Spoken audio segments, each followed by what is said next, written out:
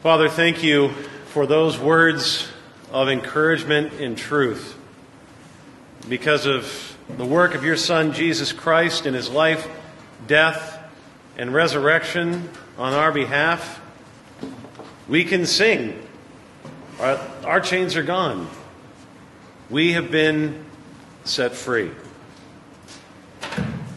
As we prepare now to hear from your word, starting this new series in the Book of Proverbs, I pray that you would speak through my feeble and imperfect lips to the people that you've gathered here tonight, so that they would be edified and so that they would leave here glorifying you, saying, indeed, what a wonderful God we have. I ask this in Jesus' name, amen. You can go ahead and be seated. So, as was mentioned earlier, we're starting a new series tonight in the Proverbs. We're in part 1 this evening, and we're just going to read 7 verses of chapter 1, verses 1 through 7. It reads like this: The Proverbs of Solomon, son of David, king of Israel. To know wisdom and instruction, to understand words of insight, to receive instruction in wise dealing, in righteousness, justice, and equity. To give prudence to the simple, knowledge and discretion to the youth. Let the wise hear and increase in learning, and the one who understands obtain guidance. To understand a proverb and a saying, the words of the wise and their riddles. The fear of the Lord is the beginning of knowledge. Fools despise wisdom and instruction. End of reading. There is a fairly morbid website out there, some of you may have heard of, called thedarwinawards.com, otherwise known as Darwin Awards. By the look of laughter on some of your faces, I can tell you're familiar with it. What is the site all about? Well, it's pretty simple. They state their mission this way.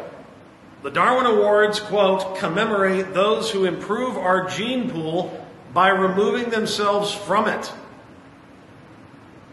That's pretty harsh. In other words, the site is literally story after story of people that hurt themselves or even die due to their own foolishness, their own folly. Now, you do a search on Google for the dumbest criminals of 2017, and you'll find headlines like this.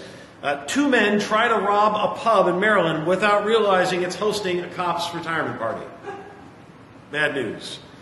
Or man opens fire after wife takes bite from grilled cheese sandwich. Or finally, bank robbery suspect arrested after stopping for news interview during a crime spree. Not too wise. Now, it's easy to hear stories like this, but the fact is we have all done, in some way of our lives, we're able to kind of look at these websites and these stories and sort of mock people that have, made such errors in their life. But the fact is, every one of us, if we're honest, has made bad decisions and done foolish things at some point in our life. Whether it be the day-to-day sort of mundane things like trying to fix something in a way that it's not designed to be fixed, with a tool that is not meant to be used, or bigger decisions that are truly harmful, as with the stories above. As a matter of fact, no matter how brilliant we are, the Bible says that in contrast to God, we who are finite and have only very limited knowledge of the universe that surrounds us, in one sense are all kind of foolish.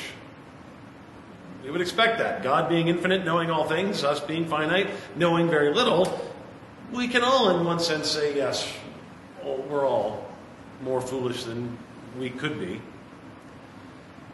As the book that we're going to go through, Proverbs, says in one part, man plots his way, he plans a course, but the Lord directs his steps. The Lord directs his steps. Mankind has always recognized this inherent problem in daily life, this folly. And so one of the things that man has attempted to do throughout his history is to come up with basically generalized statements of wisdom. And they're called Proverbs. The Bible isn't the only book that has Proverbs. The Hebrews were not the only tradition that produced Proverbs. There's other cultures that have essentially what were just observations about life that were written down to say, listen, after years of living and watching, this is what we've come to find out is generally true about the world. Generally true.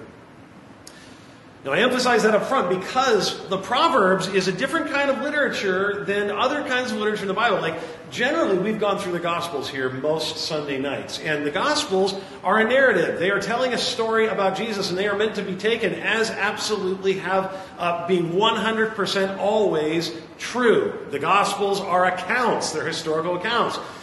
The Proverbs are telling generalized truths. In other words, they're not specifically promises from God that things are always going to be the way that it's written here, that they're always going to go like that. But generally speaking, they'll go like that. So, for example, there's a verse in the Proverbs that says, train up a child in the way they should go, and in his old age he'll come back to it. Is that generally true? Yeah.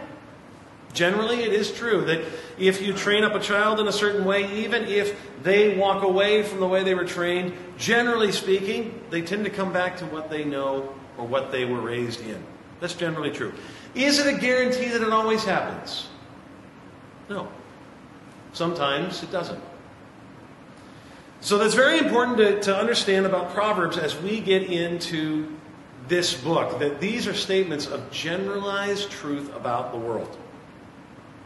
And the passage that's before us tonight is really kind of an introduction to the whole book. It's telling us what this whole book is about. And so we're going to spend some time this evening talking about the goal of Proverbs.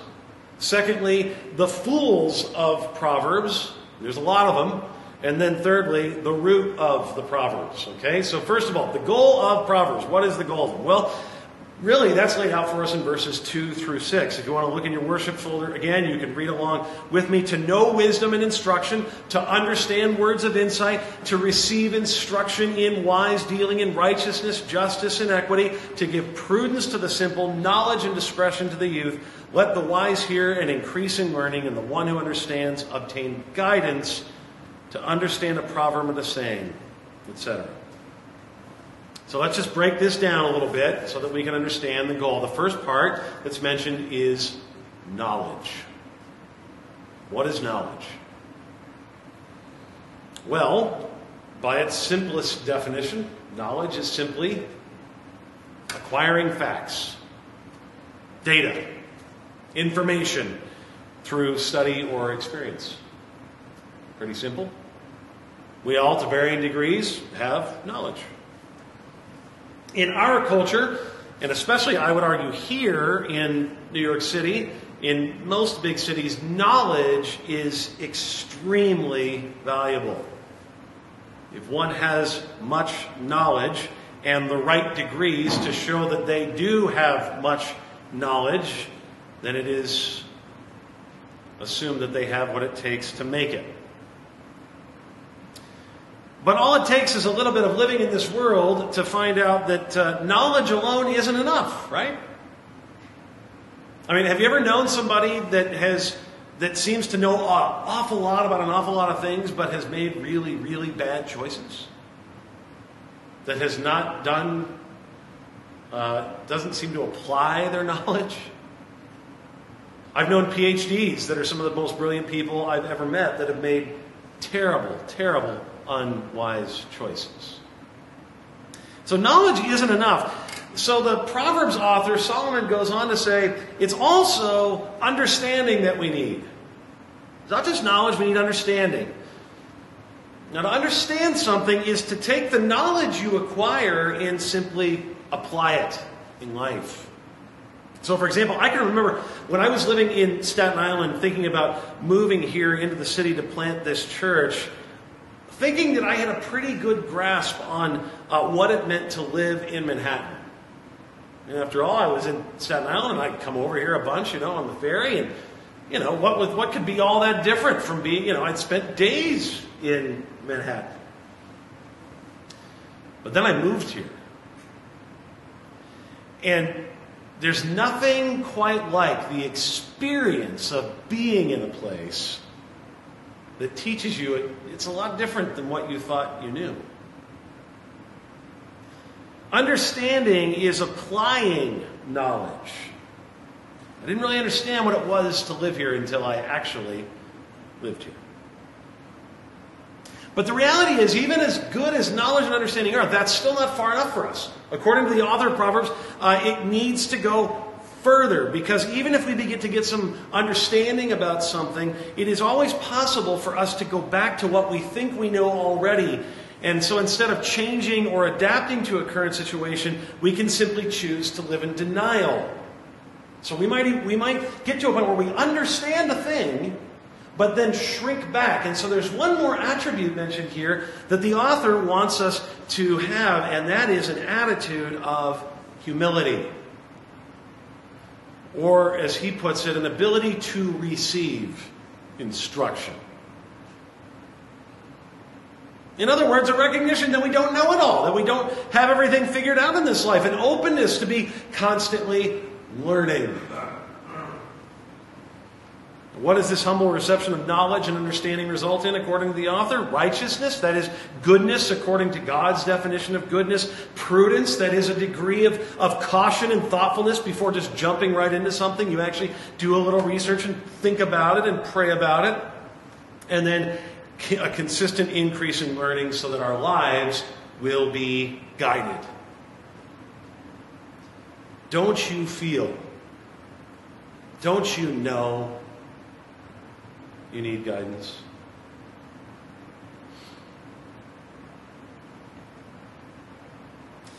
There is an author right now, actually he is a professor, by the name of Jordan Peterson. He's a Canadian professor of psychology. He's written a book called 12 Rules for Life. He's made a number of videos that are enormously popular on YouTube. And he has some interesting things to say, but in truth, I have to say, I've watched some of these videos and I've read some of his stuff. He's not saying things that are all that revolutionary. They're not. It's not something that no one's ever heard before. As a matter of fact, he would be the first one to say that. He calls with passion for being responsible and working hard and being willing to lead and get out there. Stuff that's, it's like, okay, that's good. Now, whether one agrees with his point of view on all things or not, that's not really my point here for bringing him up. The reason I bring him up is because what's gotten him attention is that the majority of people who view his stuff rabidly are young men. They absolutely love him. 80% of his audience is young men. Why is that? Because in the West, there is a whole generation of young men that feel like they don't know what they're supposed to do. They don't know, they're not sure how to live. And so this guy seems like he's got it figured out. Maybe he does. And so they watch his stuff rabidly. If you just do a Google search, you'll see thousands and thousands of videos watched millions and millions of times. The reason, I think, is because people are desperate for guidance.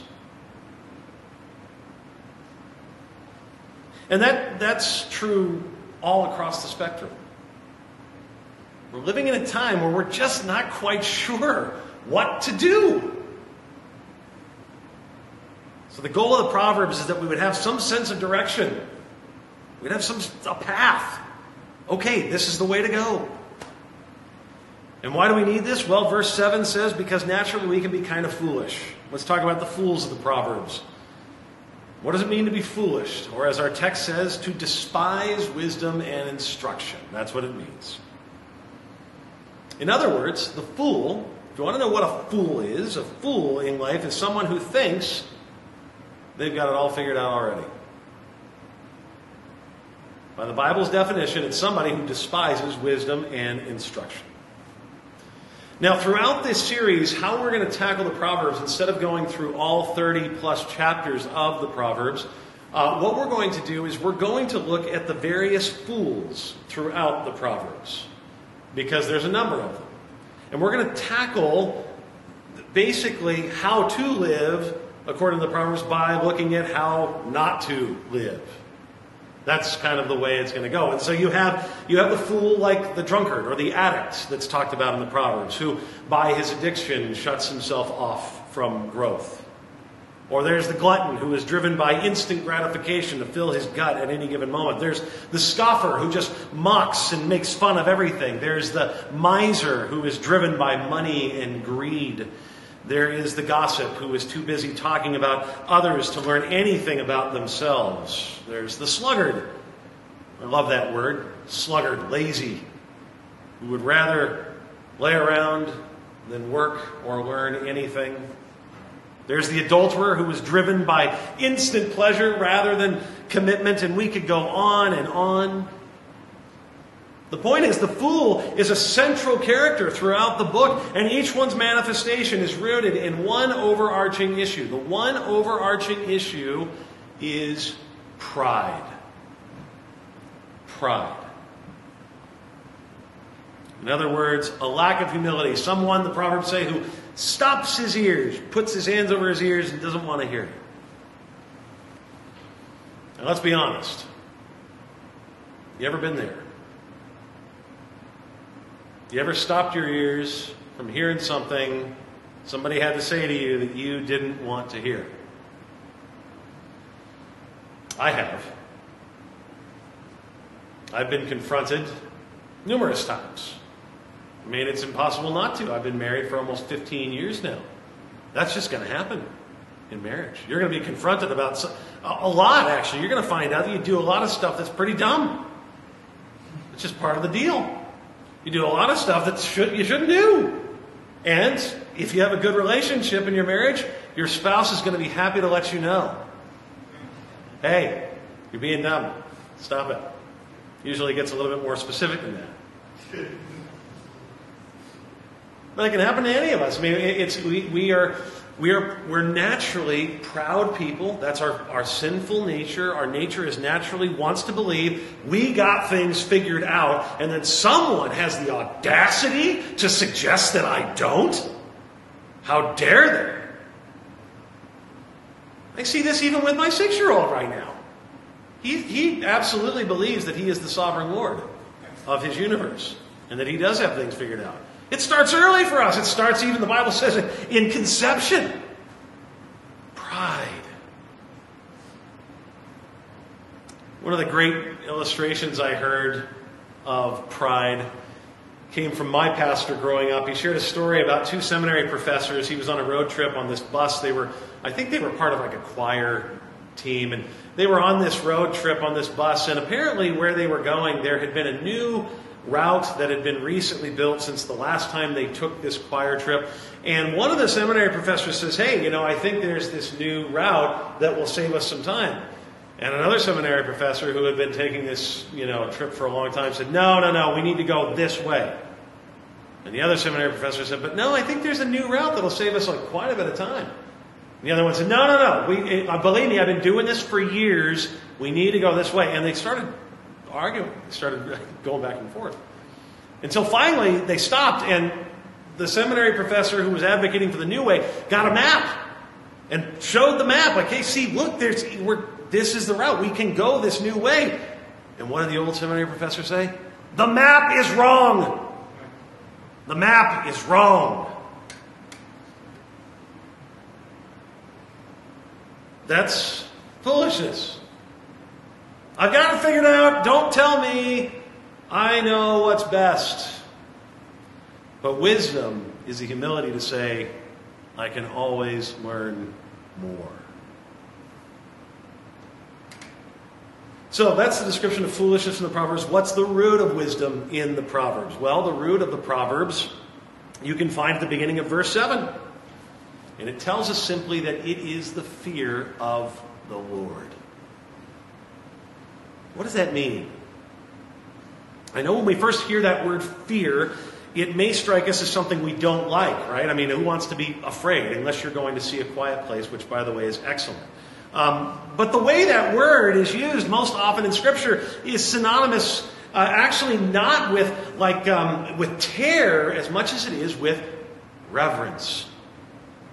To fear God is to worship God, to submit to God, to recognize that the universe revolves around Him and not you.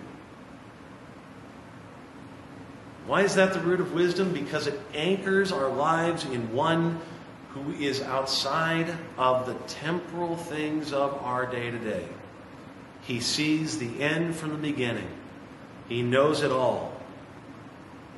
The fear of the Lord reminds us that our Creator and Designer knows how we actually are designed to live, how we're meant to operate. And without this, our knowledge can only be temporal at best. At best, our wisdom can only be based on that which shifts and changes constantly.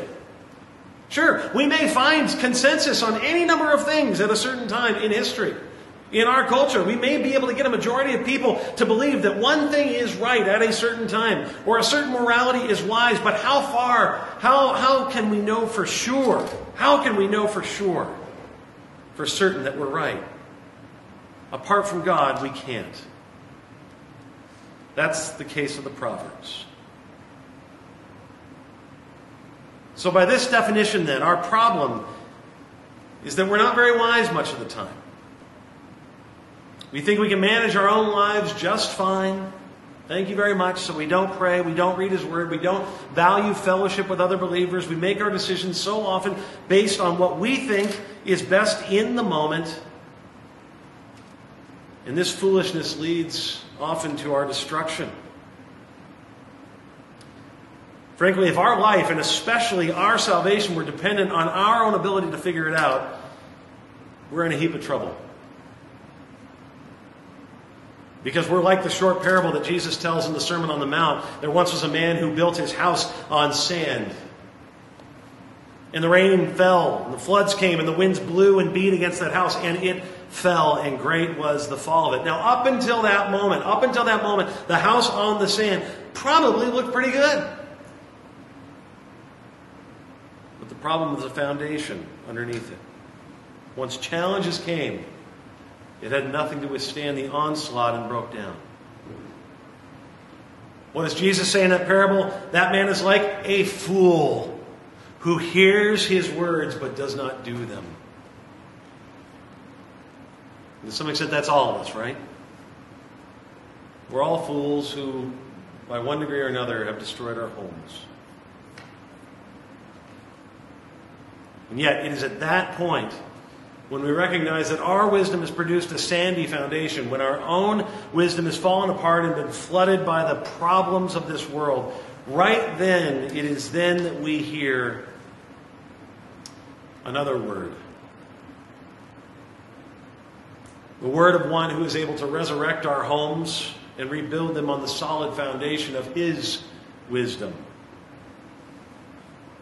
It's right then that we need to be reminded of the wise one who stands in our place, who takes our folly to His cross and is crushed for our iniquities.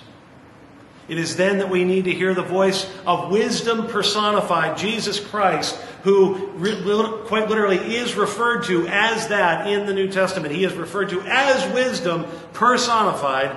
We need to hear Him declaring to us that because He is our substitute, all sins are forgiven and we are declared perfectly wise in His sight. All our folly, all our foolishness, no matter how foolish you've been, no matter how many dumb things you and I have done, Jesus says at the cross, I'm paying for it. I'm getting rid of it. I'm declaring that you, by faith in me, are seen as wise in the sight of God. And I can take your foolish plans and your foolish life, and I can turn it around.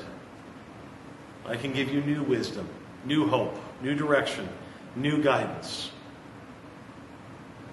And it's then, when we receive this truth, that His Spirit gives us the ability to worship Him and submit to Him, that then wisdom can begin to be lived out in our lives. And that's our hope as we go through this series over the next number of weeks. So, will you bow with me for a word of prayer? Father, I thank You again that in spite of our folly, You don't give up on us. You come to us in the midst of our problems and our failures and our struggles. As your word in Romans says, even while we were yet sinners, Christ died for us. That God shows his love for us in this, that while we were enemies, he came and lived for us. So, Father, help us from that knowledge to become wise. As we look at what it means to walk in wisdom, help us, Father. Guide us by your Spirit, we ask. In Jesus' name, amen. At this time, we'll have a song of response, and then we'll continue in our service. Thank you for that sermon.